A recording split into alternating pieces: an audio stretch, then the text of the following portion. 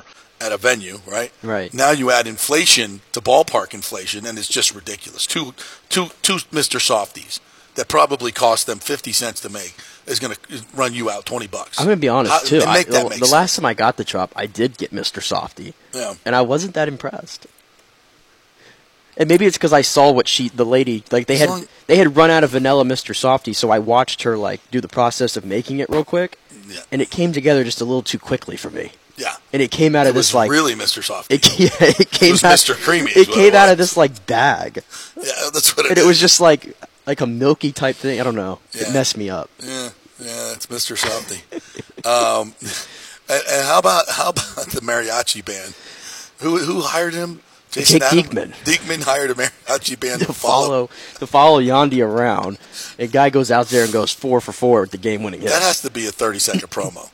Like the whole day together, the mariachi band. That sounds like some like Joe Madden shit. Yeah, it does. Like I could see Joe doing that back in the day when he was having pythons running around the clubhouse and crap like that. Yeah. So the mariachi band's got to stay. It's got to stay. You guys are in for the year. So look at that. We reignited a Wander hot streak with Lil Baby, and now we got Yandy chasing a batting title and creating more separation and having the game of his life because of a mariachi band. On his birthday. 32 years old. I mean, the mariachi band has to at least make an appearance every series. The first game of every series, and they need to be out in left field. Got to be a tradition. They got to be out in left field, too, during the game. Or right field. I don't care where the hell you put them. But, yeah, they got to be out there. What if we slightly alter Randy Land for Friday's game? Well, what, Randy Land? Because Mexico. Yandy, it's close enough. We could have one side Randy Land, the other side Yandy Land, and we could have sombreros. And they come together in a brawl. We could have sombreros and Mexican flags on the left side of the left outfield, and we can have Yandy and the mariachi band on the right side of the outfield. You're just going to roll right by that, aren't they? I am going to roll right by it. I won't let you. Randy Land and Yandy Land. Randy Land and Yandy Land. Yeah, we'll have a civil war. No, that's a great. It'd be fun. Yeah, we'll put the mariachi band in between them, so there's no punches thrown. That'd be great. I'm all for it. But a great win for them last night. All right, we'll take a quick break here. We're brought to you by the Jeeves Law Group, JEEVES lawgroup.com. Get that great personal, richly deserve. Just go to the website, JEEVESlawgroup.com. Contact them through there and tell them JP sent you with all your legal matters. Trust the Jeeves Law Group. Back at 3 with Scott Reynolds. Stay with us.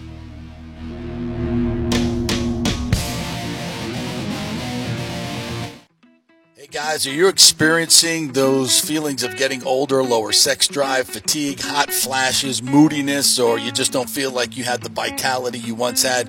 It's a chronic problem here in the United States. You're not just getting old, it's likely low testosterone. Studies over the last 20 years show a shocking decline in younger males aged 16 to 39. Older men have seen a sharp decline as well, so do something about it. Go see my friend Christopher Lugo at Bay Area Modern Medicine. Look, testosterone replacement is not a frivolous treatment. It takes a professional, targeted approach that focuses on total body wellness, vitality, and emotional stability, not a one-size-fits-all approach like many clinics use.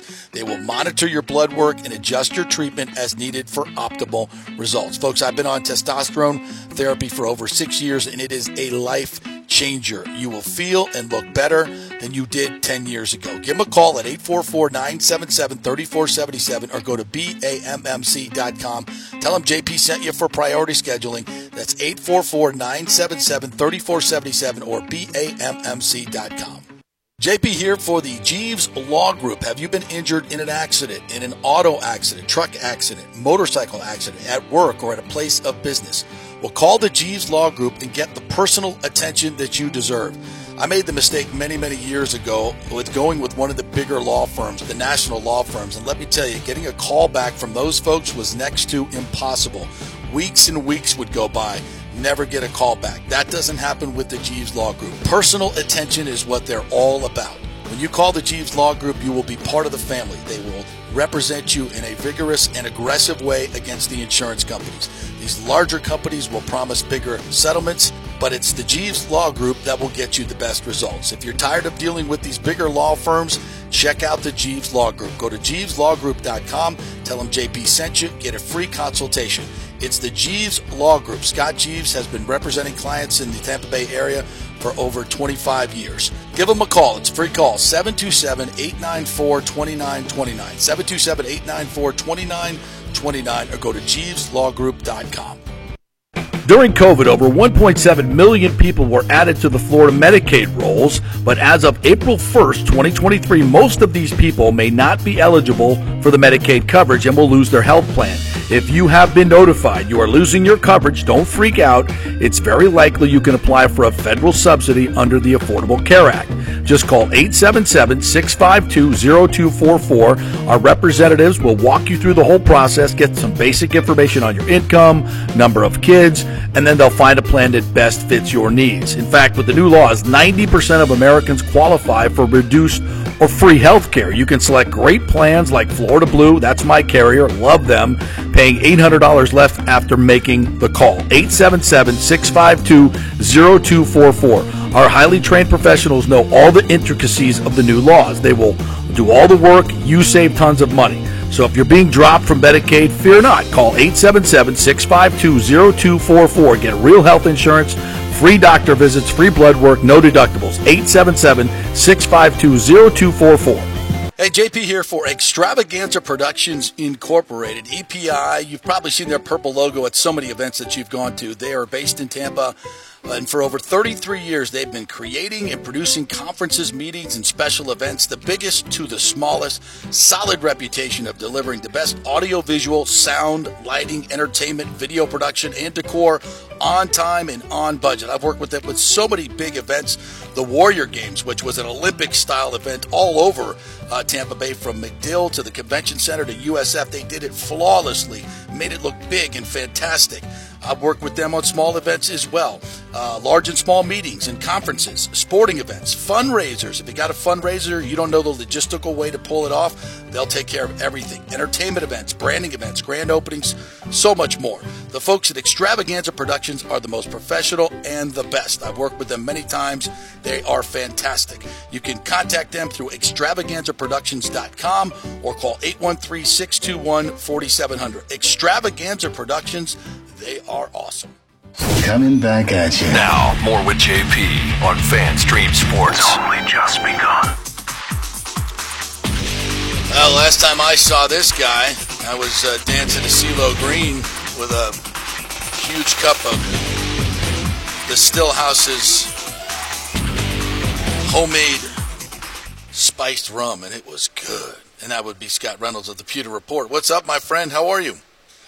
Can you hear me? He is looking like he cannot hear us. He is totally looking like he cannot hear us. Can you hear me? The wife, wave to Scott. Let's. Can you hear us now? Can you hear me now? He cannot hear us now. He cannot hear. I will text him and tell him to jump out and jump back in. And while we wait for that, stand by. You could probably take him out of the. There you go. I hate these when this happens, and this is like absolutely random. Well, I don't even know if he even knows we're on or something. He kind of just looks like he's just standing there. Yeah. See if he gets my text message. Yeah. Let me take him out now. I'll try to bring him back. I don't even know. This is what happens in the streaming world now, folks. It usually works 90% of the times, but you don't even have to not have a button pushed, and it just will not for whatever reason. Maybe he's muted.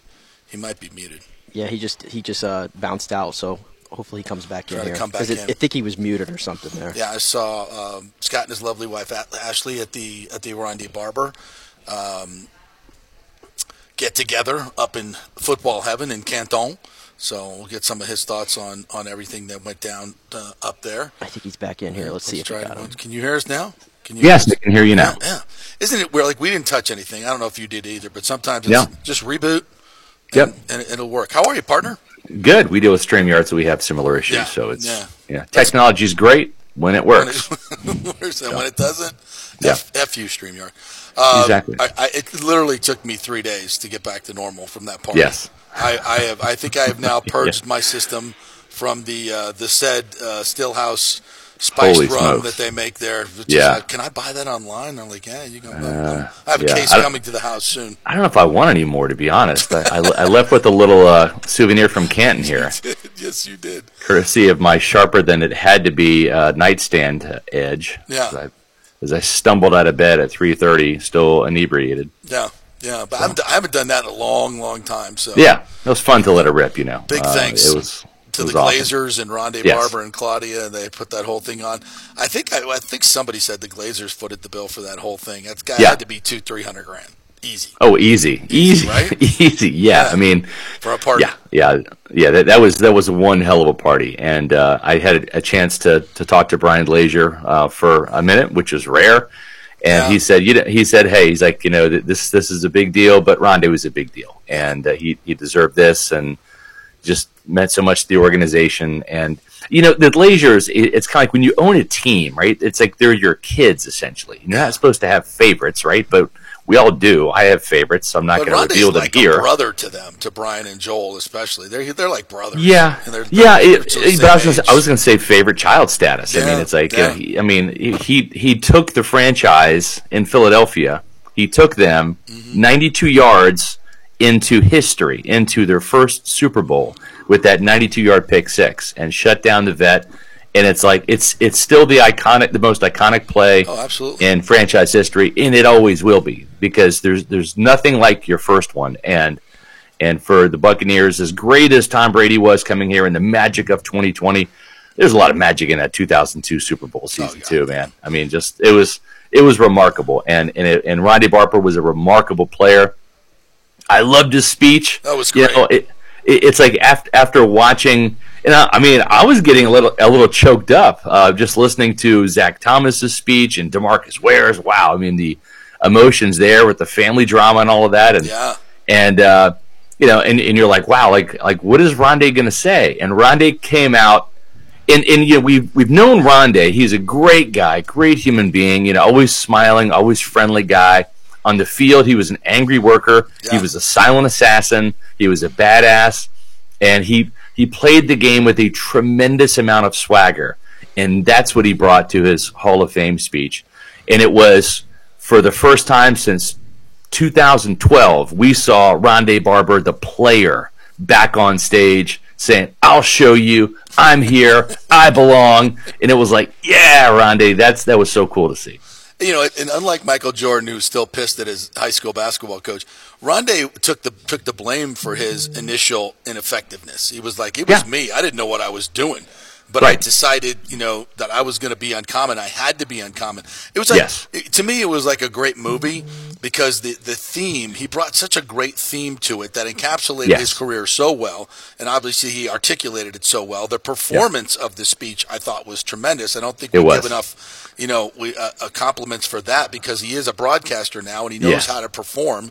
I thought it came together just so beautifully. There was emotion, there was anger, there was X's and O's, there was history, there's humor. He starts off, saying like, "Hey, props to the bronze bust guy for making it look more like me than Tiki," like, which is hard to do when you've got an identical twin, So, so that was really cool. No, he nailed it. I mean, he took that thing back to the end zone like he's done so many times, and it was just awesome. Yeah, and I totally fanboyed. I did too. I never wear any man's jersey, but I said on this day, Cullen was going to wear it, my son, and it was the jersey I got him when he was young.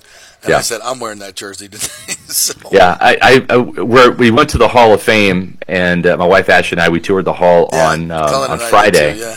Did a couple of videos. Now, the funny thing is I'm kind of doing this video for our, Facebook or our YouTube channel, and I'm kind of doing this. We're here live at the Pro Football Hall of Fame, Canton, whatever. I'm doing like this little intro spiel, and I'm almost done with it. All right, and it's like you as someone who's done television, right, plenty of times, WFLA for years. It's like you have to kind of keep talking even though you've got somebody talking in your ear. 5 seconds, JP, wrap it up, or whatever they say, right? So it's like I'm keep going, and I see out of the corner of my eye, this guy comes walking up to me, right? And I'm like, there's other fans around. I'm like, dude, like, can't you see I'm doing a video here? I'm thinking this. I'm not saying it, but I'm thinking it. And like right at the end, he taps me on the shoulder, and I go to turn around, and he goes, "Hey, Scott." I'm like, "Oh, hi, John Lynch. How are you?" John Lynch just comes up to me. Yeah, he's like, "I know you. How are you doing?" I'm like, "Hey, John, I know you." Yeah. So we did like an impromptu interview, but just getting back to Rondé. So we go to the Hall of Fame, and what a fantastic place just to go through. It exceeded my expectations. Cool. Yeah. Rondé just exceeded my expectations. But we go through, they kind of like take you through the tour, then you end up in the gift shop, right? Surprise, surprise. That's how most places operate. Right. And you go through this massive team store. They've got stuff for all of the Hall of Famers, plus all of the other NFL teams. And there's this really cool Rondé Barber Hall of Fame T-shirt. Yeah. And I had to get that because it has all of his accomplishments on the back. It's almost like a walking piece of history. Yeah. So I got that, and I really don't own, but maybe like 2 or 3 Buccaneers things because I have to be independent and objective. I work for Pewter Report, not the Buccaneers. And we were kind of texting beforehand. We were like, what are you going to wear to this thing? Because I had my Pewter Report, black collared shirt that I always usually wear. Ready to go, and I said, screw it. I'm not going to just buy the Rondé Barber shirt and stick it up in my office somewhere. I'm going to wear the shirt and support Rondé. And you're like, yeah, me too. I'm wearing the jersey. So for that guy, you have to make the exceptions because he was an exceptional player. Absolutely. He is an exceptional person. And, somebody, Sal Pal asked me this. Sal Pal is on ESPN. He says, of the 4 guys, the 4 Hall of Famers on the defense, yeah. I bailed on this question because I told him I couldn't be objective. Yeah. He goes, which one can you take out and the defense wouldn't work? Like the Tampa 2 defense. Yeah. Which one would it be? Sapp, Brooks, Lynch, or Rondé? And I said, you know what? I said I'm not going to pretend to be objective because I'm not. Yeah. But I said I kind of look at that. If you look at that defense as like just a badass SUV. All right. Yep. Exactly. Rondé was, I think, the computer of the badass SUV. He makes everything work because of his versatility.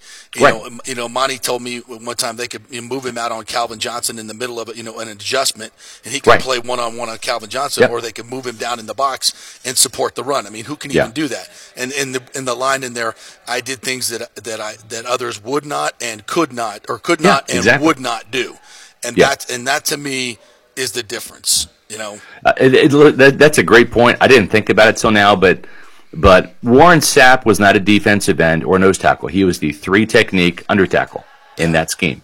He played one position. Yeah, Derek Brooks said Sapp. Yeah, I mean, it all starts up front. I'm a trench guy, so I put a lot of onus in that. I mean, that's where it starts, right? Yep. How many of Sapp's pressures resulted in Rondé interceptions, right? So the 2 go hand in hand, but Derek Brooks was not a linebacker. It was Hardy Nickerson, then it was Shelton Quarles, right? So Derek was a weak side linebacker, one position. Yeah. John Lynch was not a free safety. He was a strong safety. He was an in the box guy. He did, they did rotate a couple times. So that's not uncommon to have for safeties that would be interchange. You have to disguise your defense, etc. Lynch, had made his share of big hits across the middle and interceptions. Yeah. But Rondé was a linebacker in nickel. He was a blitzer. He was a cover guy, especially on first and second down. Most people think of, your nickel cornerback as your third cornerback. No. When Rondé was on the field, he never left the field. Right. He was an outside guy in their 4-3 defense as an outside cornerback, just like Brian Kelly, just like Dwight Smith. Right. And then he moved inside in third and long situations or obvious passing downs and played a completely different position. So he did more than any of the other Hall of Famers did and was required to do more because of that. He was the ultimate chess piece for Monty Kiffin. Yep. And I'm not saying that to diminish anything Brooks, Sapp, or Lynch did. It's just Rondé wore more hats on the field, and he wore them with style. Well done. All right, let's fast forward to this team. And we're 2 weeks into training camp, and I think I was maybe more optimistic in the beginning of camp than I am now. I'm starting to see more flaws in this team. I don't like the right side of the line. We'll see how they grow. I hope they do. I look at this the overall passing game, it's not sharp enough. It's just not sharp enough. With both of these quarterbacks miss too much and receivers drop too much. But this is training camp. These are the dog days of training camps. I just don't see the execution level that maybe we should be seeing. Maybe that's because the defense is really fucking good, and I think they are. I think they are. I think this secondary has a chance to be absolutely exceptional. So it's hard to that's kind of where I'm at right now. Where are you at? Yeah, I kind of liken it to, and I'm not saying that this is by any means going to be a Super Bowl team. So please do not mix my words here. But I go back to the Buccaneers in 2002, and they were a much more veteran laden team with much more talent. They had more Pro Bowlers and Hall of Famers, etc. Although this Bucs defense does have some talent on it. Oh yeah, but you go back and you look, and the Bucs defense needed to be really, really good out of the gate. And I think that's why John Gruden, upon his arrival via trade in 2002, challenged the Bucs defense and said, hey, listen, you guys are a really good defense. I mean, don't get me wrong. We saw what you did in 1999, right? But where was the defensive touchdown in the Rams game, right? I mean, one defensive touchdown, and the Bucs are in the Super Bowl in 1999. And he said, hey, great defenses, which you're not, you're very good, but great defenses score. Yeah. And I need 9 touchdowns out of you. And he challenged that, and that really pissed off the Bucs defense from the get-go. And so the defense had to wear the Superman cape, and you go back and look at just the start of that season a little bit. The Saints game, they lost John Gruden's opener 26-20 in overtime. And then they ripped off 6 straight wins, 25-0, 26-14 against the Rams. That was Monday night. 35-7, 20-6 against the Falcons, 17-3 against the Browns, right? And then you lose 20-10 up there in Philly. We all remember that game earlier in that season. And then you beat the Panthers 12-9.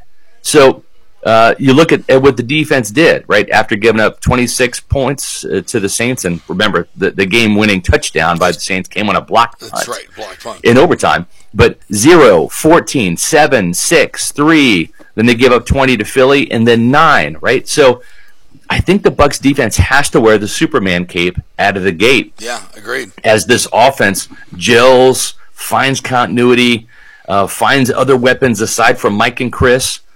But the thing is, when Mike and Chris are on the field, this offense does click. It does put touchdowns on the board. Yeah. So we have to kind of keep that in mind. And sometimes I get kind of caught up in that too. I'm like, wow, boy, Baker's really struggling in this period. I'm like, okay, well, Mike and Chris aren't on the field right now. He's throwing to Raheem Jarrett and Trey Palmer. Touchdowns today. Kalen Geiger drops 2. That's why it looks sloppy. Exactly. He's going to be out there, right? Yeah. So I agree with you. The defense has to own, because that offense is probably going to be. It's a work in progress. It's going to be ugly early. Yeah, let's just be honest. It's going. If it's not, I'll be shocked. And that's not a bad thing. It's the first time coordinator. You got two new start. We a lot of new stuff on the offensive line that still has to gel. There's a lot of new. There's a lot of new. And you know what? New doesn't win in the NFL.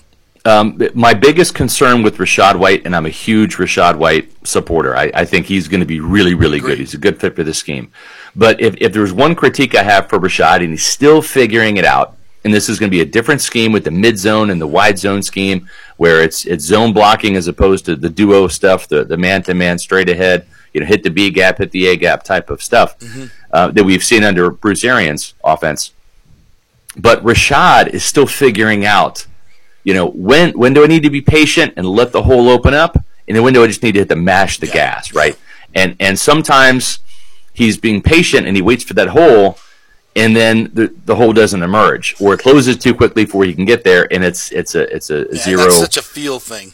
Yeah, and it's a run for no gain or -1, right? Where if you just mash the gas, now it's 2nd and 8, and maybe you get to 3rd and 1 rather than 3rd and 4, right? If you do that. So same thing with Dave Canales. There's going to be some games, and I know that he has a commitment to run, and I'm a big proponent of the run and a balanced offense. And there's going to be some times when Todd, who wants to see this offense run the ball, there's going to be some times where they're going to have to abandon the running game, right? Yeah. Where it's just not working. It's just not their day. Now they're down 10 points, and there's 2 minutes left in the third quarter, right? Mm-hmm. And it's like, guys, like, you tried it for 3 quarters, and you got 24 yards on 18 carries. Yeah. It reaches a point where you just got to say, okay, we got to throw the ball. Yeah. So that, I think, is going to be one of the big tests for Dave Canales, because play calling is an art. You can bring an offense to the table and install it all you want, but knowing when to call what play is an art form, and he's never done it before. So I think that is going to be the interesting thing. There's going to be a couple times where maybe I think this team is going to stick with the run a little too long, and it's going to end up costing them. Mm-hmm. And there's going to be some growing pains and lessons learned. It's just part of the process. You can't avoid it. Agreed. And I would assume we all would agree that if Ryan Jensen's not out there, you're probably going to struggle a bit in the run, a little bit like last year. And, you know, we haven't seen him yet in 11-on-11. I guess he came out much later today to watch, correct, I think? Yeah. But he did do one-on-one pass rush, pass protection yesterday. Yeah. Right. And so that was the first time he's done that. So baby steps for Ryan Jensen. I talked to Tristan Wirfs about that after practice. I said, are you concerned about Jensen? Because it kind of sounds like Todd Bowles starting to get a little concerned about it, or at least voicing, like, I don't know when he's going to be ready.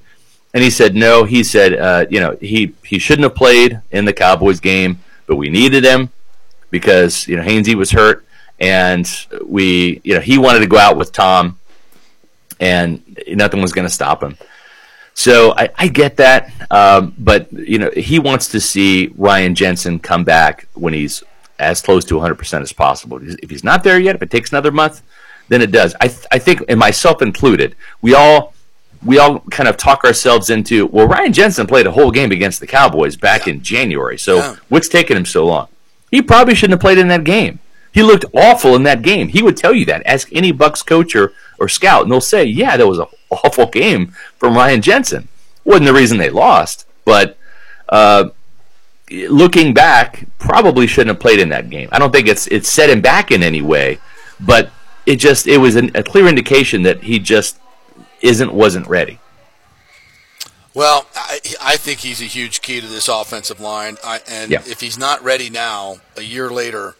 And we've recognized this 100 times. Stem cells, nobody's ever done this before. So this is all new territory. There's no book on this. Right. There's no, this is what's going to happen next. Now, for surgeries, we've got millions of data points. For this, there's one, and it's him. Right. Nobody's. Oh, this is the wild, wild west. Yeah. And there's still probably discussions going on whether he should have surgery. So we'll see. And the thing is, he's not 22, he's 32, right? And so, you heal differently as you get older. You're not as quick to recover, right? We saw Chris Godwin come back after an ACL, but Chris is in his mid-20s still, right? And Ryan Jensen is 32. So, I think if I had been 41, not 51, I probably would have had enough cat-like quickness or agility to not have the scar on my face right now from hitting the nightstand. But you know what? Old man falls down. So I'm a little concerned. Yeah. And me too. And we'll see. And if he doesn't play, that offense is really going to struggle early on. And the other thing too is there's no guarantee that, like, you coming back and being cleared to play does not mean you're going to step in and become the Pro Bowler that you used to be. Right. And that's the guy they need, the Pro Bowl Ryan Jensen, not just the schlep Ryan Jensen. I mean, they got Robert Hainsey and Nick Leverett they can just fill in. Right. But they need a guy that's better than Robert Hainsey and better than Nick Leverett. Well, on the other side of the ball, what they really need is a better version of Devin White here in year 5. Curious, he said he was locked in. We played his comments, and just hearing it, it's like he said all the right things. How did that land for you? I think he said all the right things. Talk is cheap. You got to walk the walk if you're going to talk the talk. And to his credit, the last probably 4 practices, I mean, arrow pointing up. I mean, he came away with an interception. Mm-hmm. I think that. I've talked to some people in the building that have said Servassier Dennis has been very, very good for Devin White because Servassier is making plays and he's not screwing up. And I think the thing with Devin is Devin's had a very good, consistent camp. He has not missed run fits. He has not had mental gaps where he's, blowing coverages, things like that. It's just we haven't seen the splash plays. And so what the team wants is two things. Devin, play consistently. Mm-hmm. Play consistent like B football. But then if you want that much money, we got to have you play consistently A football. Yeah. And so where we haven't seen Devin White really kind of shine is in the splash play department, and he's starting to make those sacks. He had the interception, starting to kind of get a feel for that. If you look at Levante David, earlier in Levante David's career when he could really run, when Gerald McCoy was calling him the Flash, he was a consistent playmaker. And even though he's not the playmaker he used to be, we haven't seen Levante get a pick in a couple years, and the forced fumbles are kind of down, compared to years past. He's not that splashy guy, but he's a steady Eddie, and that's good enough. Don't screw up, right? Be consistently good. So I think Levante David, he's not that consistent A player anymore, but he's a consistent B player. And what they need for Devin White is say, you can't be a C or D player. You can't be A one week, C the next, D the next, B the next. Get off the roller coaster ride and just plane out, right? Either be consistent B or consistent A on a weekly basis. Make the plays, and if you don't make the plays, if it's not your splashy game, then your baseline is consistent right B. Yeah. Just like Levante. Don't screw up. Yeah, be in the right place. All right, partner, always good to chat with you. It doesn't look so bad. You can hardly see it. It's healing. Yeah, the power of Neosporin. Yeah, it works. Yeah. And a little bit of Mac Studio 23, maybe. There you go. Yeah, we'll do it up right. All right, what's coming up on Pewter Report this week? Well, we got a game to talk about on Friday, which is fun. And just getting ready to publish our Tristan Wirf's Bucks Camp Diary. He's got some really good stuff in there. I interviewed him yesterday. So that's going to be popping on PewterReport.com in just a few minutes. PewterReport.com, the mothership. We have the Bucks practice reports, the camp quotes, the insider stories that you're looking for on PewterReport.com. You can follow us on X, formerly known as Twitter, Instagram, and Facebook at Pewter Report. And then, of course, our YouTube channel, Pewter Report TV, where we have podcasts. We got our last podcast of the week, which is after today's practice at 4 o'clock. All of our podcasts are at 4 o'clock, except for our post-game coverage, which would be Friday night. We'll do a post-game podcast after the Bucks play the Pittsburgh Steelers Friday night. That's Pewter Report TV. Subscribe to it. It's free. Just hit the subscribe button, boom, and you get counted.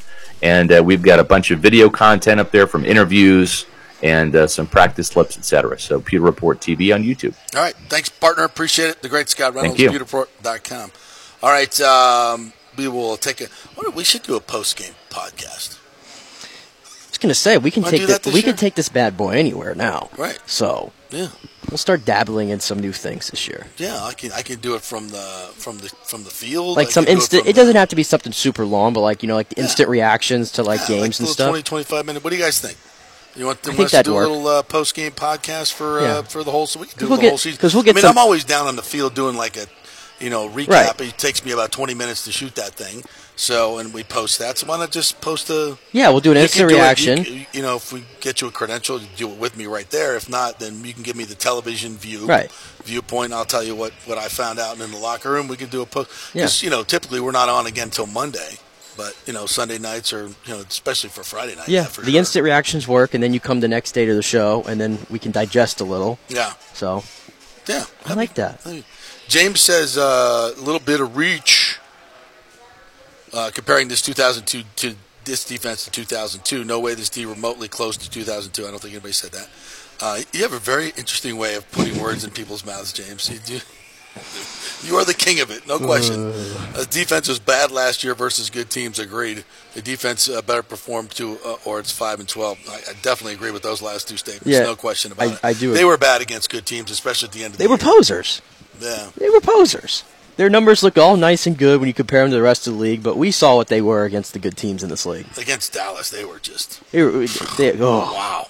The San Francisco game for me was the icing on the cake. Well, San Francisco was a physical beatdown. Yeah, but with Brock Purdy making his first start, that was embarrassing. And the Dallas game was embarrassing. That was embarrassing. And by the way, I just thought of this too. The Bucks. I think they lost all the games last year they played against rookie quarterbacks, if I'm not mistaken. Yeah. And remember how we were talking about the back half of this schedule? We were optimistic because, look at all these rookie quarterbacks you get to play. And I'm like, wait a second. Yeah. This is the worst franchise in this century playing against rookie quarterbacks. And it doesn't care who the coach is, who the players are. This team sucks against rookie quarterbacks. I don't know why. I don't know why be either. That way. You know, Bowles is a great tactician. I wonder if he changes when he plays a rookie. Like, well, the year prior though, they dominated Justin Fields, overwhelmed him. Right. Yeah, it's weird. It's a week to week thing, man. It's a week to week league. It's hard to find trends in that way. But, I think this defense, what we actually said has a chance to be really good. I think they have a chance to be really, really good if they stay healthy. We are putting a lot of expectations on them. Yes, we are. And that's by product of the offense, really. And that's if, first of all, Kalijah Cansey has to get back and be a factor, which this calf injury sets him back dramatically. You know who else needs to be a factor?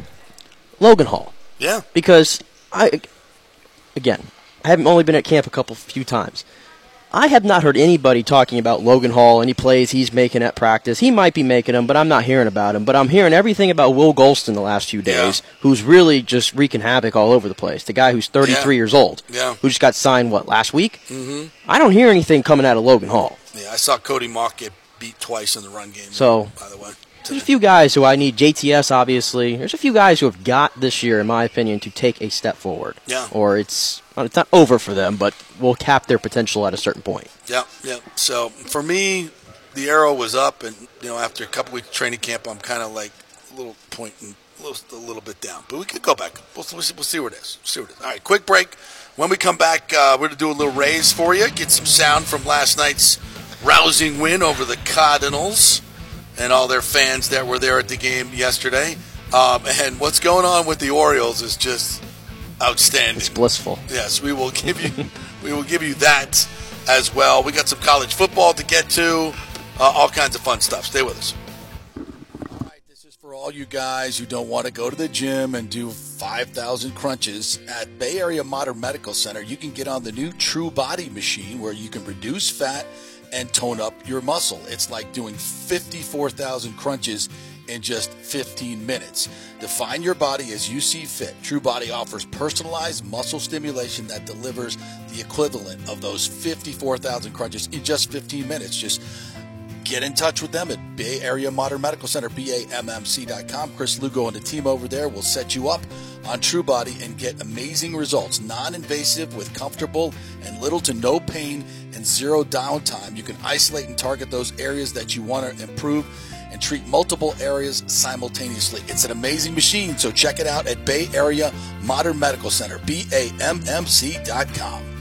Well, Fitz the mortgage guy did it again. A listener heard his ad, was going to another big bank, but called Scott Fitzgerald at American Mortgage Services of Tampa, and Fitz saved him $618 on his monthly payment. Are you kidding me? Folks, that's big money.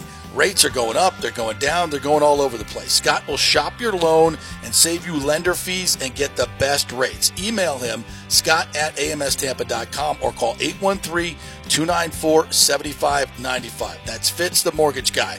Lots of stuff going on right now, and these rates are going all over the place. You need somebody knowledgeable in the market that will work hard for you and get you the best deal. That's my man Scott. He's done 3 loans for me, done thousands of loans for local folks here, works with a lot of the coaches and players in the area. He's the guy. 813-294-7595, or go to scott@amstampa.com.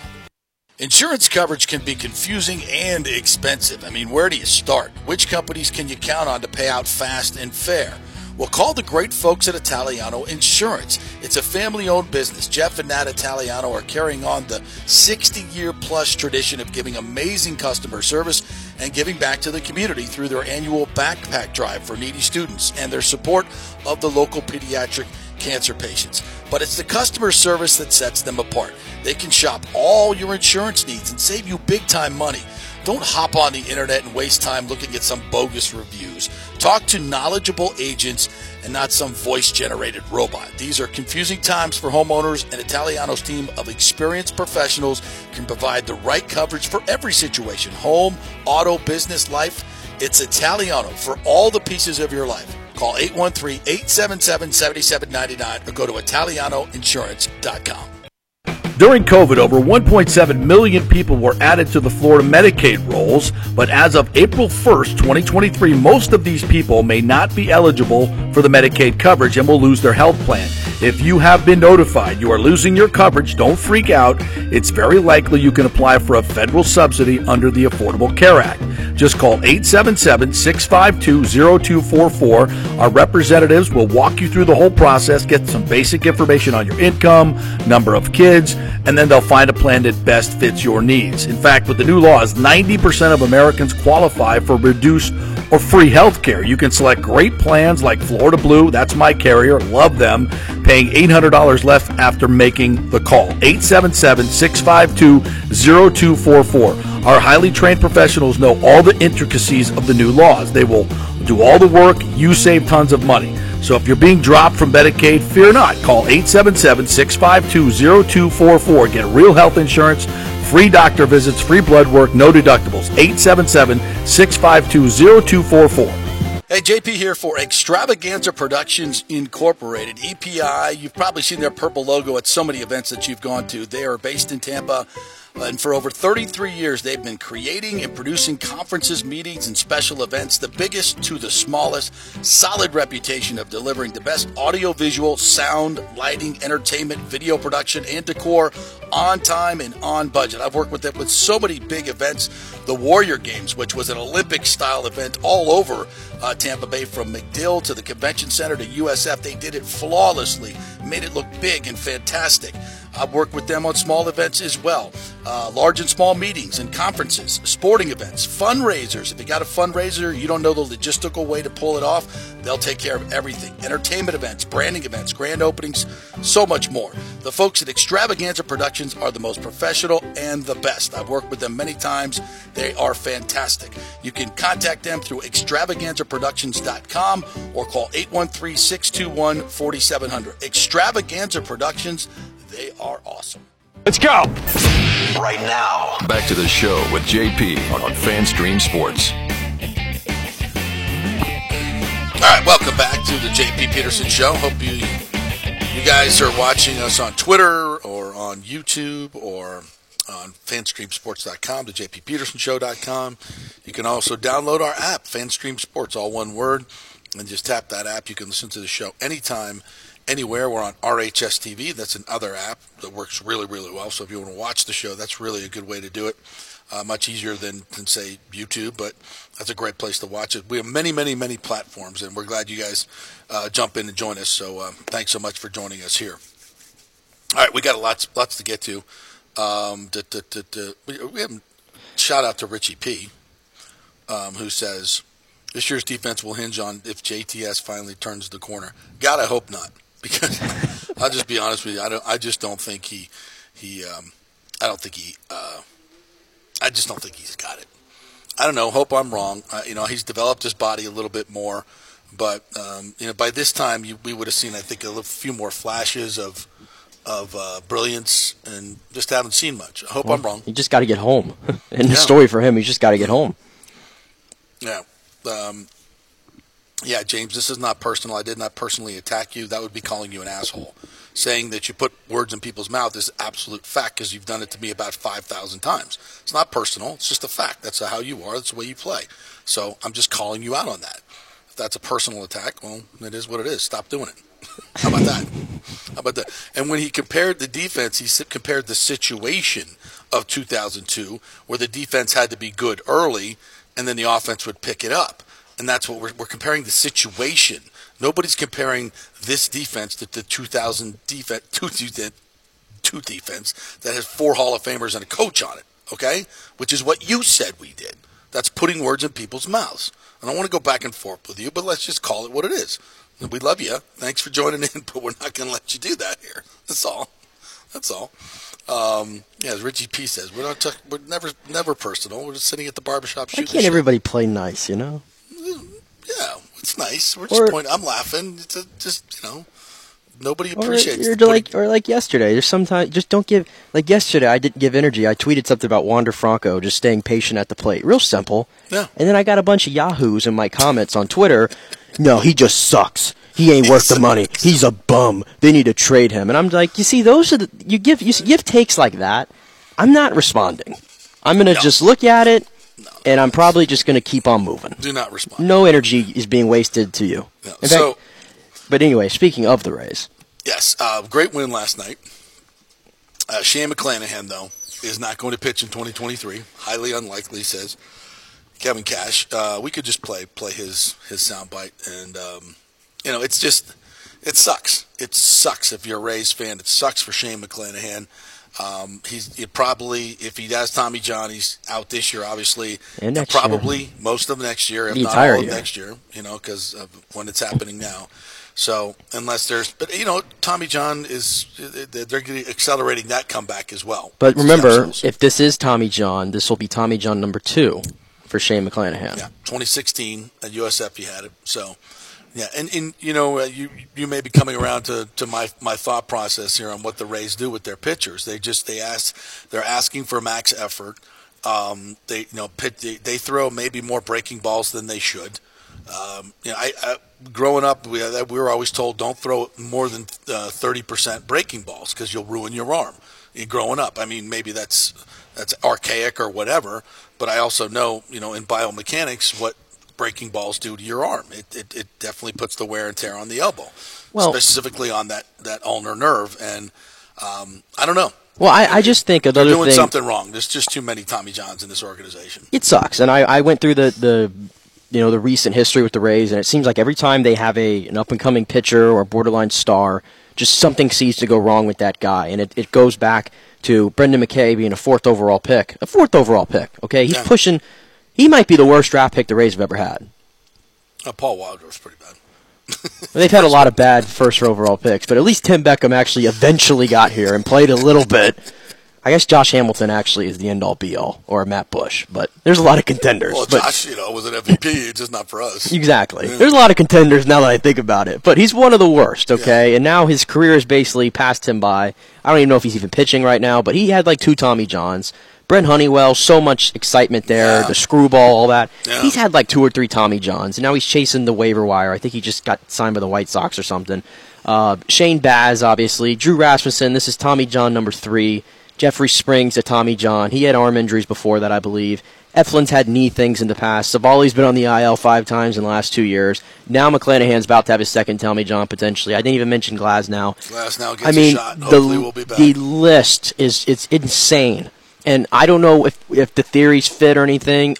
If you go back and look at it, it seems like the Rays have taken their chances on maybe some pitchers who have had injuries in the past. Mm-hmm. And should we be all that surprised that eventually they run out, that whole thing runs away? Because the rotation that they have on the injured list is probably a top 3 rotation in baseball. It is. And even to the point with the 3 guys that are left, I'm still saying to myself, wow, that's probably still a top 7 rotation in baseball on the back of the 2 guys. But my concern at this point is how much longer can you continue to Band-Aid this?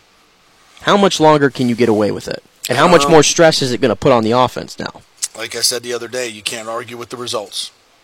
You can't, over the last 5 years, as many of the Tommy Johns as they had, but the overall results of their pitching numbers are through the roof. They're the best of the best. I think over the last 5 years, they probably have the best ERA in baseball. It probably goes even longer than that, to be honest. Yeah, so it is what it is, as long as they can keep getting results. But here's the problem. You want to win a World Series, at the end of the year, all your bullpen's burned out. Typically, what I've seen from this team, covering them from the inception, when they've been competitive in the last 10 to 15 years, when they get to the postseason, their bullpen is burned out or their starters are hurt, and like if they go into the postseason with a third of what they had at their peak of the season. And I don't remember other teams being that way. I always remember other teams, their bullpens are shut down.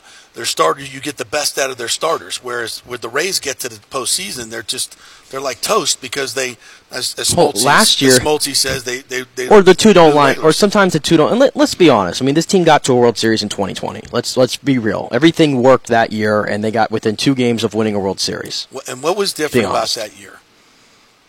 Or is it the obvious that it was a short season? They didn't go 160. That's true. So they're they also got there in 08. If you take out that, I don't think they've actually won a playoff series. Have they advanced outside of the COVID year? And I might have to look this up real quick, because outside of the COVID year, and I'm not trying to diminish that by any means, but it was different, like you said. Outside of the COVID year, what's the problem we're talking about? Attrition through the season. Yeah, I'm trying to think. Have they won a playoff series since 2008? Other than the COVID year, have they gotten past the ALDS? Yeah, they did. I don't think they did. No, they did. Outside of the past the ALDS, because that's the first round. Right. I don't count the one-game wild card or anything like that. Right. No, I don't. I don't think they have. In the year they played the Astros at home, was that the ALDS? That was the ALDS, and they did not win. Did not win. That was 2019. So that was their cheating year. Right. So outside of the 1 year, outside of the 1 year in the COVID year, they have their playoff history has started and stopped with either the wild card or the ALDS. Again, they built for the regular season, not the postseason, because postseason you have to pay players that perform in the postseason. The big pitchers, the big boppers, those are the ones who win in the postseason. They make all the money. The Rays don't pay. And if you think about it, last year, the pitching actually came to play in the postseason. Yeah. They came to play, and they had all their arms ready to roll. Yeah. And then, obviously, the offense did not line up with that. Right. And in the year prior, obviously, they just got overwhelmed by Boston. Because at the deadline, they got David Peralta instead of a proven hitter. Yeah, but if you go back to that, we kind of were talking about, do you really want to invest in that team last year? Because I don't think we really thought they were the contender maybe some others thought they were. But I just think anything can happen. If you can beef up your team. You don't know how one guy can change the entire lineup. Well, I'll just say this. The Savale... So go for it. Yeah, but I'll just say the Savale trade is... talk about a blessing right now. Oh, God, yeah. Because without Aaron Savale, you're looking at Glasnow, Eflin, Zach Littell, and Erasmo Ramirez. Todd Bradley has struggled his last 2 starts in AAA. I don't know what's going on there. Yeah. Yeah. It's just hard. Like, I'm trying to be as optimistic as I can because I want it for this team. But I can't help but sit here today and feel like that special season, and I know they're playing really good of late, but I'm talking about in the postseason. I can't help but tell you that it feels like this special season is starting to slip away from them because of injuries. Yeah. And it's unfortunate. It's every year something. Let's just hope that these talks that are ongoing for Stu Sternberg to sell the team, and they are ongoing, by the way, let's hope that they get through and we get an ownership group in here that wants to spend money and build a stadium in Tampa. I'll leave that one aside for now. But I'll just ask you this, though, because you told me to ask you this on the air, because I thought this was topical because of this. Does the injury to McClanahan, if he's out for all of 2024, what do the Rays do with Tyler Glasnow and the $25 million contract next year, which you've been under the assumption there's no way they're paying it. I'm telling you, they're trading them. Never going to pay it. What does this do to change that? Well, if Stu Sternberg is still the owner, they're not going to pay him. They're going to trade him because that's what they've always done. I can't base it on anything other than their past history. There's 3 things happening. Number one, they don't sign people to contracts that big. They've never paid anybody more than $12 million, as far as I know. I think Kiermaier's contract last year was the most they've ever paid in a single season. They're not going to risk spending that kind of money on a player that's oft injured. The only reason they signed him to that deal was that was the only way he was going to pitch last year and come back, because why would he? There was no guarantees. Why would he come back early? So they've never done any of those things in the past. Why would they do it now? And I'm here to tell you, as I always say, get to $100 million payroll, and at least I'll stop bitching about it. We still need to be at the league average, which is $166 million. And the Rays can easily afford that if they're not looking for their usual $75 million profit, $100 million profit that they take every year. If they actually put the money back into the team, they could get to the league average. And with the league average, they could easily afford playing Tyler Glasnow because they have so many young players still on team control contracts. So they could go out and they could keep Tyler Glasnow, and they could go out and get another pitcher, and they could actually go out and get a couple big hitters, and still they probably wouldn't be to average payroll. And I'll even say this to Glasnow. It would hurt not to see him or McClanahan pitching for this team next year. Yeah, I'll get used to it. It would hurt. No. But I'm not going to sit here and tell you that paying Tyler Glasnow $25 million next year is not a risk. I wouldn't either. He's about to be 30 years old, if you can believe it. He's not 24 or 25. He's almost 30 years old. Mm-hmm. His most starts in a season is 14 in 2021. Now, we're hoping he eclipses that this year. Right now, he's at 12. And now we're going through, back spasm, which I told you is bound to happen for a guy who's 6'8" and is in a lot of small places a lot and throws with that kind of torque and everything. Yeah.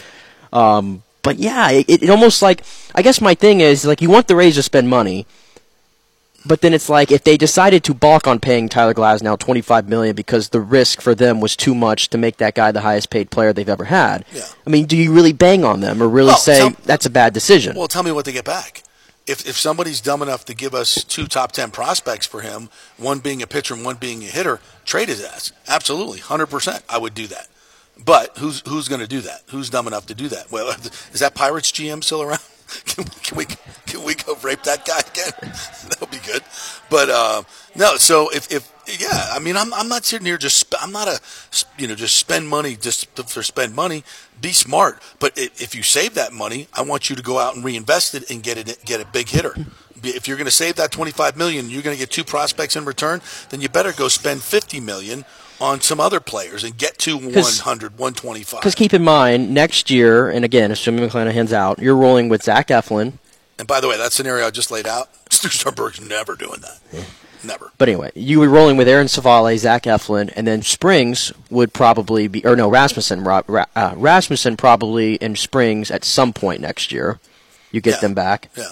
I don't know about Baz. You guys, you throw him in there. Yeah. Todd. You still have a lot of options. Yeah. At starting pitching, even without Tyler Glasnow. But it's hard to find Glasnow's. It is. Glasnow's and McClanahan's are just those guys you just mentioned. They're not those guys, and it's those guys that win World Series. You got 2 of them. You got 2 of them. But you're gonna have none of them next year. Yeah. Hey, Blake Snell. And he's not one guy that doesn't get hurt, isn't it? Who? Blake Snell. To my knowledge, he's never had a serious injury, has he? Maybe that's why they traded him.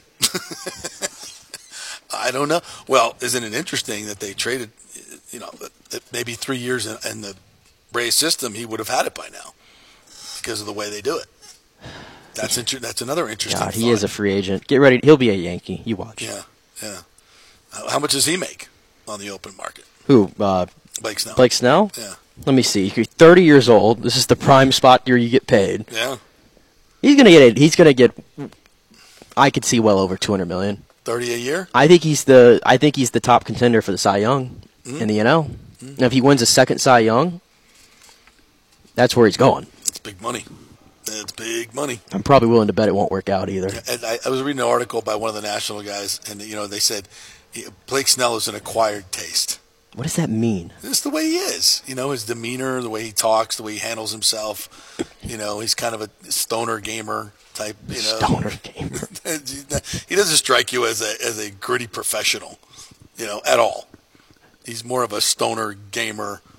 Yeah, well, we just traded for a bunch of slapdick prospects. Well, Doc Gooden was an actual stoner, but that guy could pitch like nobody I've ever seen. So what do I care? Doc Ellis threw a no-hitter on the LSD, so David Wells threw a perfect game hungover. What are we doing wrong here? We got a bunch of choir boys. That's the problem. You guys get to send these guys out to a strip club, do some Molly, and go throw a perfect game or something. Shout out, though, speaking of because you said the Orioles, there's lots of going on there. Oh, my God. Last night, the Kevin Brown curse, I guess, is what we have to call it. Let's go. At Camden Yards last night. We got the Orioles and the Astros, and I was scoreboard watching. That game was on TBS actually last night. So I was like flipping back and forth to check on, and I tuned in and it was already 5-0. And I'm like, "Oh my goodness, the Orioles just will not lose. Yeah. They just will not lose games." And now the guy who just threw a no-hitter is getting shelled through the first 2 innings, Framber Valdez. Yep. Because of course. And you got the crowd the entire game chanting, "Free Kevin Brown. Free Kevin Brown." Good on you, by the way, for that. And by the way, if you don't know, Kevin Brown's the Orioles announcer who had the audacity to point out some facts about when the Orioles were struggling to contrast how well they're doing now, and someone in management got all pissy about it and suspended him. It's the most ridiculous thing ever. So all that's going on. That's what we do when people say things we don't like now. So all that's going on, and we go to the bottom of the ninth inning, top of the ninth inning, and the Orioles have a 6-3 lead, I believe. Mm-hmm. And here comes Felix Bautista. Some think could win the Cy Young potentially, putting together one of the greatest seasons ever. It's over. All this stuff, and what happens? My man. Your man. My man. Tampa boy. From Plant High School. Mm-hmm. Some say right behind Shohei Ohtani in the AL MVP race. Kyle Tucker hits a grand slam off Felix Bautista and the Astros win it. Awesome. Just like that. Kyle Tucker could be the MVP. He's right behind Ohtani. Yeah. I saw them. They put their power rankings out yesterday, and again, it's really not worth doing anybody behind Ohtani. But for what it's worth, they did have Kyle Tucker at number 2. I shouldn't say this, but maybe I'll say it for later. I hate to make mistakes on it, but I don't. McGriff never won an MVP, right? No. I think that was the kind of the knock on him when it took so long. And Boggs never won an MVP. Ooh, I think he did. Did he? Because I know he won batting titles, but I'm not sure if he. I think there was one year there where he might have won. Top 3 in MVP voting because he had a big home run year. I think 26 and. No, he did not win. Yeah, no. So Kyle could be, Shohei's probably going to win it this year, but Kyle could be a guy because he's got those kind of tools. Be the first Tampa guy to win a eventually. You think MVP? I don't think anybody has won Lopez it. Did. Gary Sheffield never won it. Yeah. Luis Gonzalez never won it. Don't think. No. Yeah. Interesting. All right. Yeah, the Kevin Brown thing was just ridiculous. And maybe this is something that bad karma. I hope so. Shoot yourself in the foot. Hell yeah. Do it. Do it. God, we would never. Our King Dwayne stands. Oh, God. We would never. No.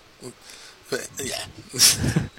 I mean, the Rays are, they can be a little political, and if, I don't think, but I think they give their announcers free rein to point out when they've been bad. Facts. You want to see a guy who really gives it straight? You should go look, and I see these clips every night because the White Sox are a mess. Ozzie Guillen is on the post-game show for the White Sox. Yeah, he wouldn't. Oh my good! You talking about not holding anything back? Oh yeah. Well, how could you not with this? I'm actually surprised that they don't censor him because he goes in on everything. Well, I mean, if you ain't wrong. No, I like it. I'm just surprised that the White Sox. The standards have been shifted now because of what the Orioles did. So. Hey, I was banging on Colin Cowherd yesterday. You got to take your shot today. I didn't see this, but this was pretty bad. Yeah, he was doing a segment about quarterbacks drafted in the last 10 years in the first round who will never win a Super Bowl. And he had a list of 20 names, and they were all on a graphic, right? And I'm going to assume that I don't know how much hand he had in making that graphic, obviously. I think you know more about the TV side of that than I do, obviously. Yeah.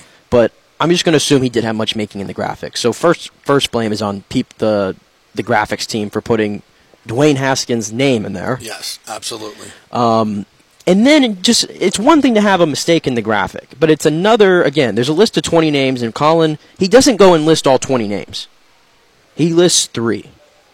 It's another, in my opinion, to find Dwayne Haskins' name on that list of 20 people, of all the people, and to not realize in the moment that you're about to say his name there. And then just say it over the air and everything. And not correct yourself or anything, just keep on going. It's a bad look. Yeah. And Colin was getting slammed for it. Fox Sports was getting slammed for it. Get slammed for it. I know they replayed that segment later in the show like they always do, and I guess they took it out. So they apparently went on the X machine and figured it out. But again, what in the world, man? He's got other things he's doing, his podcast company and everything else. He's just not the same guy he used to be. Not even close. And somebody needs to tell him that you cannot trade baseball players for draft picks. He's a complete Can't do that. All right, quick break. When we come back, Corey Long is going to join us. We're going to talk some college football with him.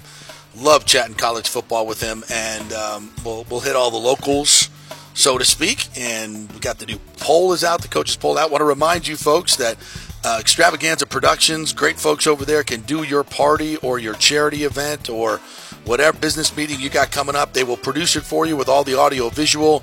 They're creative as well. They got a huge warehouse full of props that you can do to have any kind of theme party you want. In fact, you can have a free creative session with their folks over there if you mention the JP Peterson Show. So go to their website, extravaganzaproductions.com, and contact them through the website by email or phone. Tell them you want the free consultation, and they'll give you the whole 9. Really cool stuff. That's extravaganzaproductions.com. Back with Corey Long quickly.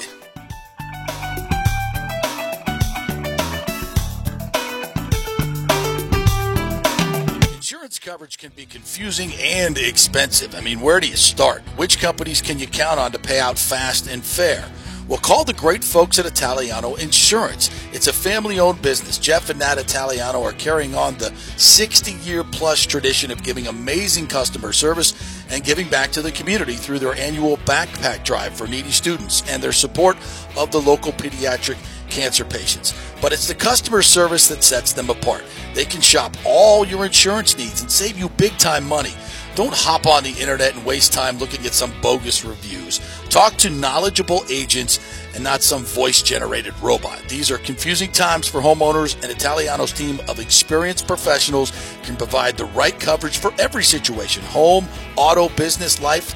It's Italiano for all the pieces of your life. Call 813-877-7799 or go to ItalianoInsurance.com. Well, Fitz the mortgage guy did it again. A listener heard his ad, was going to another big bank, but called Scott Fitzgerald at American Mortgage Services of Tampa, and Fitz saved him $618 on his monthly payment. Are you kidding me? Folks, that's big money. Rates are going up, they're going down, they're going all over the place. Scott will shop your loan and save you lender fees and get the best rates. Email him, scott@amstampa.com, or call 813-294-7595. That's Fitz, the mortgage guy. Lots of stuff going on right now, and these rates are going all over the place. You need somebody knowledgeable in the market that will work hard for you and get you the best deal. That's my man, Scott. He's done 3 loans for me, done thousands of loans for local folks here, works with a lot of the coaches and players in the area. He's the guy. 813-294-7595, or go to scott@amstampa.com. During COVID, over 1.7 million people were added to the Florida Medicaid rolls, but as of April 1st, 2023, most of these people may not be eligible for the Medicaid coverage and will lose their health plan. If you have been notified you are losing your coverage, don't freak out. It's very likely you can apply for a federal subsidy under the Affordable Care Act. Just call 877-652-0244. Our representatives will walk you through the whole process, get some basic information on your income, number of kids, and then they'll find a plan that best fits your needs. In fact, with the new laws, 90% of Americans qualify for reduced or free health care. You can select great plans like Florida Blue, that's my carrier, love them, paying $800 less after making the call. 877-652-0244. Our highly trained professionals know all the intricacies of the new laws. They will do all the work, you save tons of money. So if you're being dropped from Medicaid, fear not. Call 877-652-0244. Get real health insurance, free doctor visits, free blood work, no deductibles. 877-652-0244. Hey, JP here for Extravaganza Productions Incorporated, EPI. You've probably seen their purple logo at so many events that you've gone to. They are based in Tampa, and for over 33 years, they've been creating and producing conferences, meetings, and special events, the biggest to the smallest. Solid reputation of delivering the best audio-visual, sound, lighting, entertainment, video production, and decor on time and on budget. I've worked with them with so many big events. The Warrior Games, which was an Olympic-style event all over Tampa Bay, from McDill to the Convention Center to USF. They did it flawlessly, made it look big and fantastic. I've worked with them on small events as well, large and small meetings and conferences, sporting events, fundraisers. If you got a fundraiser, you don't know the logistical way to pull it off, they'll take care of everything. Entertainment events, branding events, grand openings, so much more. The folks at Extravaganza Productions are the most professional and the best. I've worked with them many times.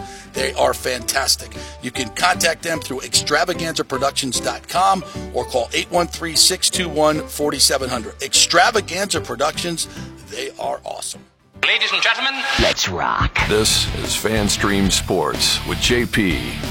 All right, welcome back to the JP Peterson Show, brought to you by the great folks at Italiano Insurance, who just saved me $1,000 on my auto insurance. Just give them a call, 813-877-7799. You know, a company jacked up my auto insurance, and I said, can you shop it around for me? I didn't do any of the work. They do all the work, and Christy stayed at work until 9:30 at night to make sure I got my insurance binded by midnight. And, just save. And, oh, by the way, you're going to save like $500 on your 6-month premium. I'm like, are you kidding me? She goes, no, we found a good company. It's all set up. I mean, I did nothing. They did everything. Italiano Insurance, 813-877-7799. All right, let's bring in our good friend Corey Long, and my apologies, my friend. I told Corey that we were bringing on 11:15. I thought it was 11:30 because I'm old and I can't remember shit. I got CRS, so sorry about that, Corey. How are you, my friend? Doing well. How are you doing, buddy? I'm doing great, dude. Did you not see the coaches poll? And our good friend Brett McMurphy has FSU at number 3. I think. Yeah, 8th. I'll take 8th. Okay, yeah. Cool. Yeah, 8th is not a bad spot. So 8th and LSU is 5th. Mm-hmm. So there's your first week matchup. So 8 versus 5. Pretty exciting. Should we just call it the Sports Information Directors poll? It's not. The coaches never vote in these things. It's somebody else. Oh, yeah. I mean, yeah. Well, the coaches tell the SID who they want. I'm assuming for like the first 5. But they tell them where they want their team and where they want maybe the first 5 spots, and just kind of fill in the rest. Yeah, I'll wait till some more important polls come out. But I think a lot of people are very high on Florida State. As I said, Brett McMurphy had them at 3, right? I think Matt Baker said he's going to have them higher than 8th. And I was just listening to our friend Jeff Cameron's show, and also the Osceola podcast this weekend, and they've been out there at practice.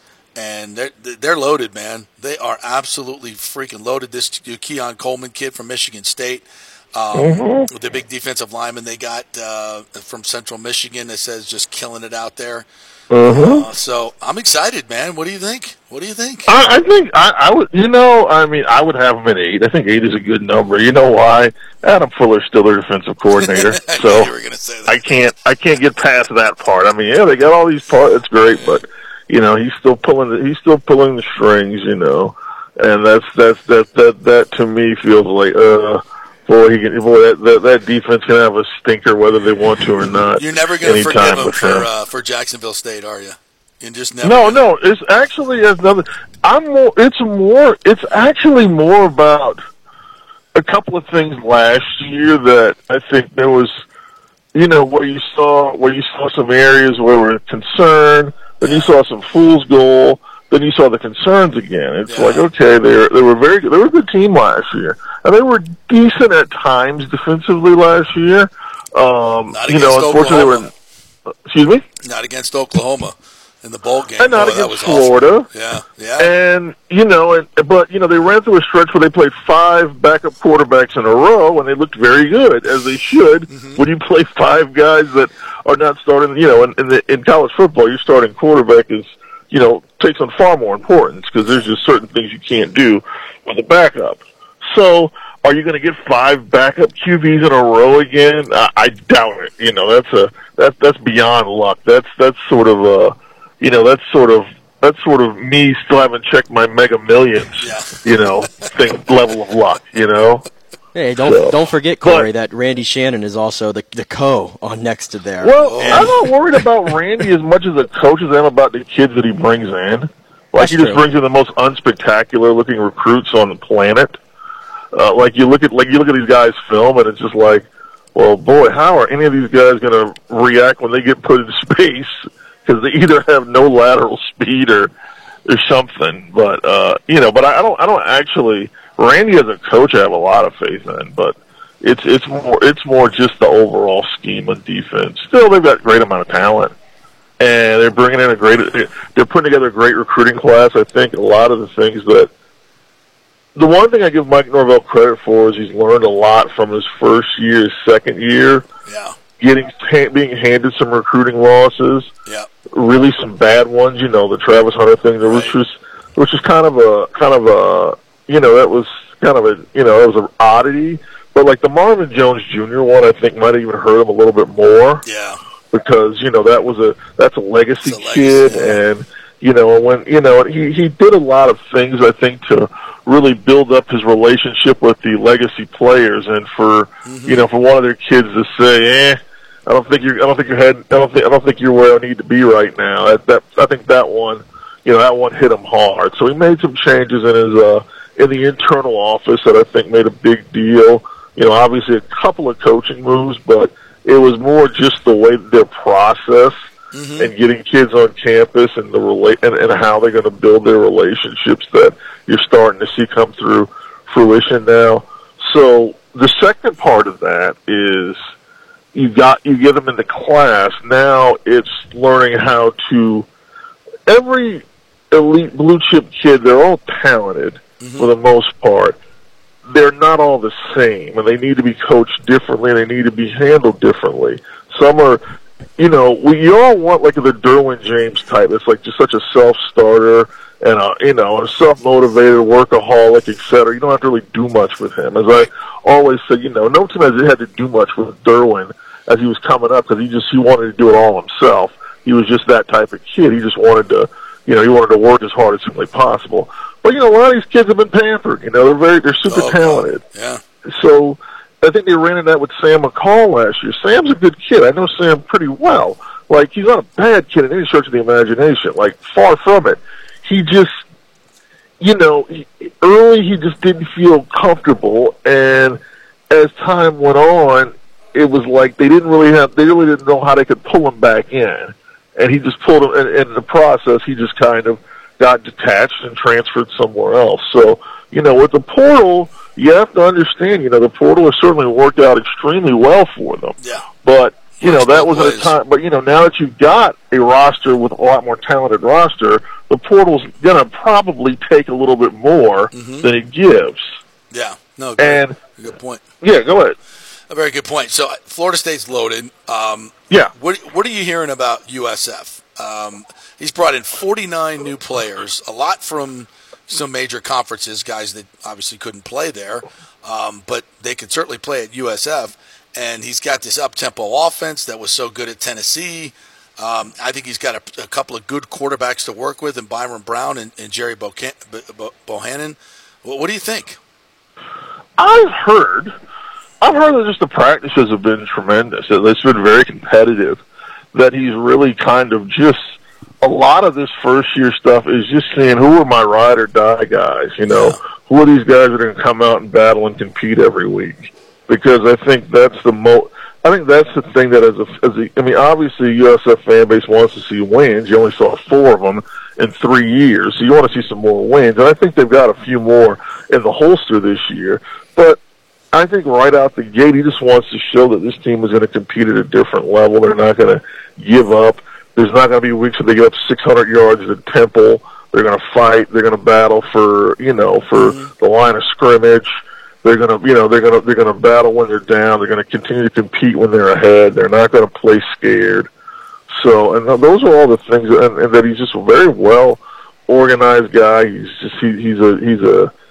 brings a great level of enthusiasm. Fish and I had him on our podcast 2 weeks ago. It was a fun listen. He's fun to talk to. Great story, by the way. Just great story of a man born in Moscow, Russia. Moved to America at 7 years old. Yeah. Just kind of his whole come up and how he came up in the ranks. With the kind of that Midwestern group of coaches. Those are like his peers. So it's like Matt Campbell at Iowa State.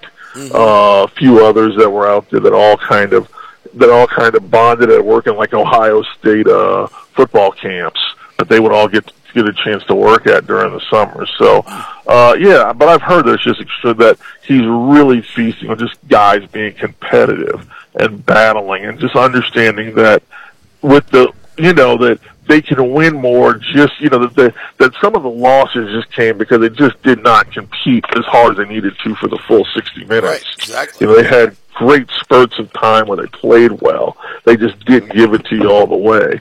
So, I think that bodes well. I think that's telling me that he's going in with the right attitude of just that, the guys that you bring in, the guys that are left over, it's, can we play hard? The week 1 against Western Kentucky on the road, it's a game they're not going to be favored, and it's a pretty tough game to open up the schedule with. How are they going to compete? I think that's the main thing. It's like, win or lose, are we going to come back? Are you going to talk about them on Monday and say, that was a heck of a game. They played hard. They had a chance to win.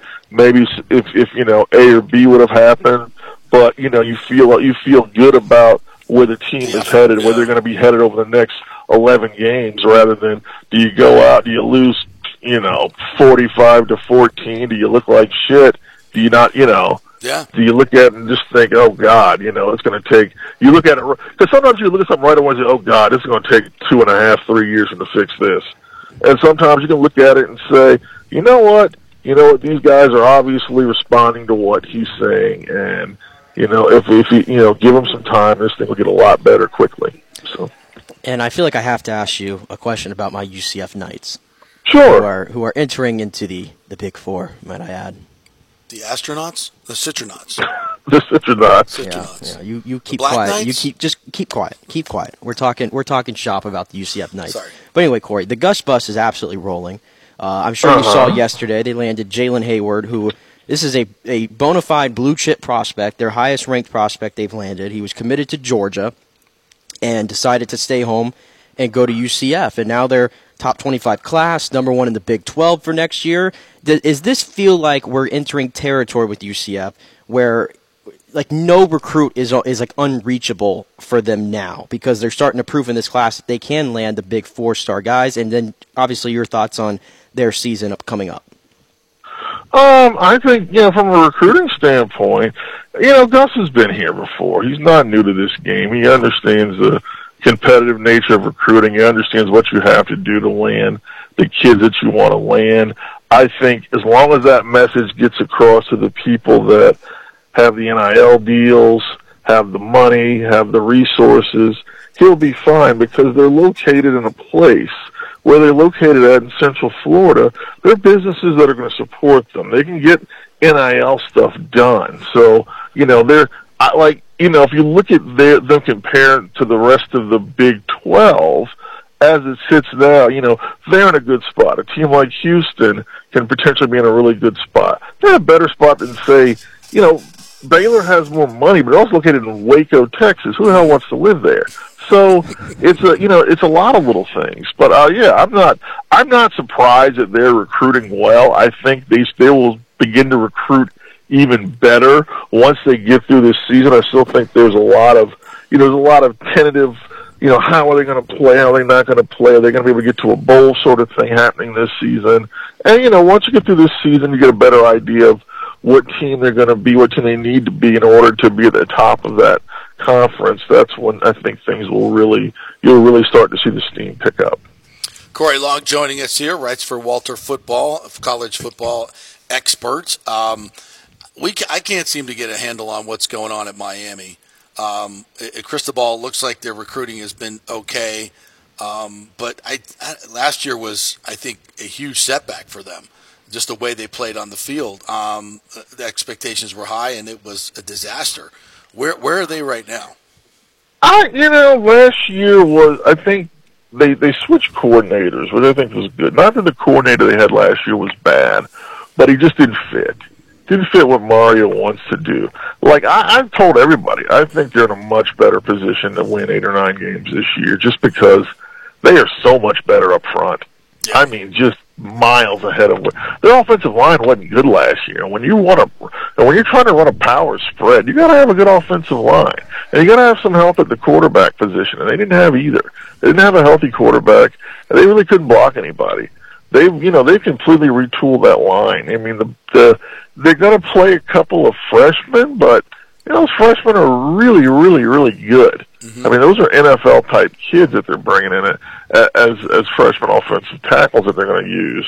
A couple other transfers. They got the center from UCF, which is a very important position to have experience at. Yeah. And a kid from Alabama they brought in. Their offensive line is just going to look so much different, and that's going to allow them to manage games a lot better. I'm not as crazy about where they are on the defensive front. I think they're a little thin past Leonard Taylor. And I think their secondary is okay. It's probably a little below average by Miami standards, okay. But what they can do is if they can show the ability, which I think they have, is to run the football, get first downs, manage the clock. They're gonna be in a lot of games. They're gonna be able to slow down a lot of games. They're gonna be able to control time of possession. And that's going to be the game that he wants to play this year. And that's the style of football he's comfortable with. All right. Who did we forget? The Florida Gators? We can't forget the Florida Gators. And Billy Napier, I think, I kind of get the feeling that Gator fans are getting very, very impatient with him, and I think that's a bad move. I think he's recruiting well. He's sticking to his system, and weeding out the players that don't fit that system. And everybody wants immediate results, and it just doesn't work that way. I think from a win standpoint, they may take a step back this year, but I think that he's building the program the right way. What are your thoughts? Oh, I think they're absolutely. I mean, I think the schedule is just all. I mean, it's just brutal. If they are lucky, they will be in a spot come week 13 where they're playing for a bowl game. They're playing for a bowl game against FSU, where they can actually, if they win that game, they can get to a bowl. I don't think that's going to happen. I don't think they're going to come into that game with more than 4 wins. Right. It's just the schedule is just. It's just ridiculous, and the thing is, next year it's going to be even harder. You know, so the thing is, I know that they thought they were going to get Michael Pratt at quarterback, the Tulane quarterback. That was a belief. That didn't happen. They didn't really have a plan B. Graham Mertz, unfortunately, couldn't escape a blitz from like you and I. We could blitz him; he would fall. So I just don't think he's going to hold up against the SEC pass rush. And I just don't see a lot of wins this year. But, you know, they've got big-time kids coming in. The Lagway kid, I think Billy Napier's clock starts when the Lagway kid comes in. He's the number one player in Texas. He's probably the number one quarterback in the country when he comes in. To me, that's when his clock starts, when he finally gets in a player that can make a difference. He just hasn't had a player that can make a difference yet for him. I mean, I think we look back on it now and say that them getting to 6 wins last year shows you how good Anthony Richardson really was, because they were not a good team. Yeah. And, you know, Richardson wasn't great from week to week. Yeah, he had his off weeks, but damn it, he bulldogged that team to 6 wins. And I don't think there were a lot of other. That's the reason why he went number 4 in the draft, because teams, you know, coaches in the NFL looked at that team that he had. They looked at that schedule, they looked at his effort, and realized there were not a lot of kids that could have done that last year. Agreed. Yeah. All right, partner. Good stuff. As always, tell everybody how they can find your content, your podcast, all that good stuff. Yes, podcast. It's the Fishcast with me and my buddy Charles Fishbein. It's available everywhere, really. On X, I am at Corey Long, CREYLONG. At Threads, I am the same. On Instagram, I think I am a real Corey Long, REALCREYLONG. Yeah. All right, partner. Good stuff as always. Hope to catch up with you soon as we get closer to Lightning season. Absolutely. Take care, buddy. Have a good one. Thanks. See, how about that? We didn't even ask one thing about realignment. That Thank was goodness. all on the field stuff. Well, it's that time. It's time to shut off realignment. It's time to shut off NIL. We got till August 15th. Yes, I know. We just got to make it, 6 days? FSU will be leaving in the next week. Where are they going? We got to make it through 6 days of this minutia that I have no more interest in hearing about, and we get to play games. Speaking of FSU, saw Gene Deckerhoff today out at Bucks camp. Nice. So he's very excited about the upcoming Bucks season and FSU season. He will be joining us, I believe, Friday. So we'll get me, Gene, on. Yes. I love Gene. Touchdown, Tampa Bay! That was my first question for TJ when I was talking to him a couple months ago on the phone. I'm like, can you please confirm to me that Gene is coming back this year? And by the way, he looks great. Lost 30 pounds. He's been out there walking. He looked. I didn't even recognize. I was like, Gene, you look great. Yeah, he's lost 30 pounds, and he sounds great. His energy was fantastic. So he's getting ready to come back for another year. He might maybe stick around for a while. Who knows? I hope so. Yeah, absolutely. I hope so. But I just gathering what Corey Long there said real quick. It seems to me, this is how I feel, and Corey kind of did a good job of illuminating that. I think for the 5 schools that we're mainly focusing on in the state of Florida, obviously we're not really talking FAU and stuff like that. To me, 4 of them are we got to be in patient mode if you're a fan base. Yeah. In my opinion. And then you have Florida State, who's got all these high expectations, where I said this, I'm like, if Florida State goes 9-3 this year, it almost will come off as a disappointment. Yeah. But it really shouldn't be. Oh, yeah. But it shouldn't be. Like, they've created themselves to where, like, they're being talked up like a national contender, where if you go 9-3, it's seen as, oh, well, that's one less game you won last year. Even if you go 10-2, it almost seems like... Yeah, but that schedule... I know with that schedule... With the talent they have... You know, it's being set up like they should run the table. They'll lose either LSU and Clemson, but if they lose to both of those teams and win the rest of their games, in a way, is it still feel as a little bit of a disappointment because you expect? So that's the thing that I hate because again, this is a program that was losing to Jacksonville State 2 years ago. I know. It's hard to wrap your mind around. Well, it's Mike's fault. He did it. He won 10 games last year, and. it was, and as Corey mentioned, defensively a little bit of fool's gold there because of neophyte quarterbacks that they played against. And some of the better quarterbacks had their way. Yeah, but Oklahoma scored way too many points in that. It cost me but big. Yeah, but at least this year, like at every level of their defense, they have one of the because of the transfers. They're still thin at inside linebacker. Their linebackers. Yeah, linebackers are a concern, but I think all the other positions, yeah. they have what you would call one of the better players in the conference or country. Their pass rush will be relentless, absolutely relentless, and you can win a lot of games in college football with that. Right. To me, it's once again, as I said last year, that LSU game sets up the whole season as it did last year. Winning that game allowed them to lose that 3 in a row and still have a great season. But if they win at LSU, win against LSU in Orlando, now you've beaten a top 5 team, a favorite for the SEC West. You're elite. Yeah. And then that gives you a little bit of a pass if you lose at Clemson, because you could still lose at Clemson and get into the playoffs. Yeah, because Clemson, from everything I'm hearing, Clemson looks like they're much better from a roster construction standpoint than they were last year. Jeff Scott's back, right? They got their kind of... They got Kendall Riley now, who just took TCU to a national title game. Right. So I'm expecting Clemson to kind of be what they were before this year. No, Clemson will be good. Clemson's still super talented. I think people are forgetting about him because Dabo's so, anti-portal, and I'm like, okay, but which is fine. But so FSU, and they have to go to Clemson. Right. FSU, you beat a team 45-3 in Miami. I don't care what changes they make. You should not lose at home to that team. Right, and then you can't have slip-ups on the road against some of these, whether it's Wake or, I know they'll get NC State at home this year, I believe. So, but you can't have slip-ups like that against teams you should put away. Yeah, in Florida, I knew you got to go there. But you're just miles and miles more experienced and better than Florida. You can't lose that football game. So, if they lose 3, then who are they losing to? NC State? Awful. You lost your 2 biggest games, and you dropped one that you shouldn't have lost. Mm-hmm. No, it's not. That's a bad season. 10-2 is okay. Maybe things didn't go our way in those 2 games. We still dominated everybody else. Probably get an Orange Bowl bid. Yeah, that's okay. That's good. We're still building. We're still rising. We're still climbing. Climb's still going. But 11-1 is where I want them to be. They should be at 11-1. And at 11-1, that should get them in, and then they'll have to see. This is the other thing; they could play Clemson in the title game. So, no, because they're in the same conference. They're the same side of the. The divisions are gone, right? Divisions are gone, yeah. So they would have to beat Clemson twice, or split with Clemson to get into the. Wait, it's hard to get in the playoff. You got to beat LSU and beat Clemson once. FSU should do that. If they don't do that, they don't deserve to be in the playoff. Yeah, they control their own fate. Yeah, exactly. So, and you got the players to do it. The coaching staff I like a little bit more than Corey does. I love Norvell. Yeah, Norvell, but he ain't wrong about the defensive side. But they've got so many good players on the defensive side.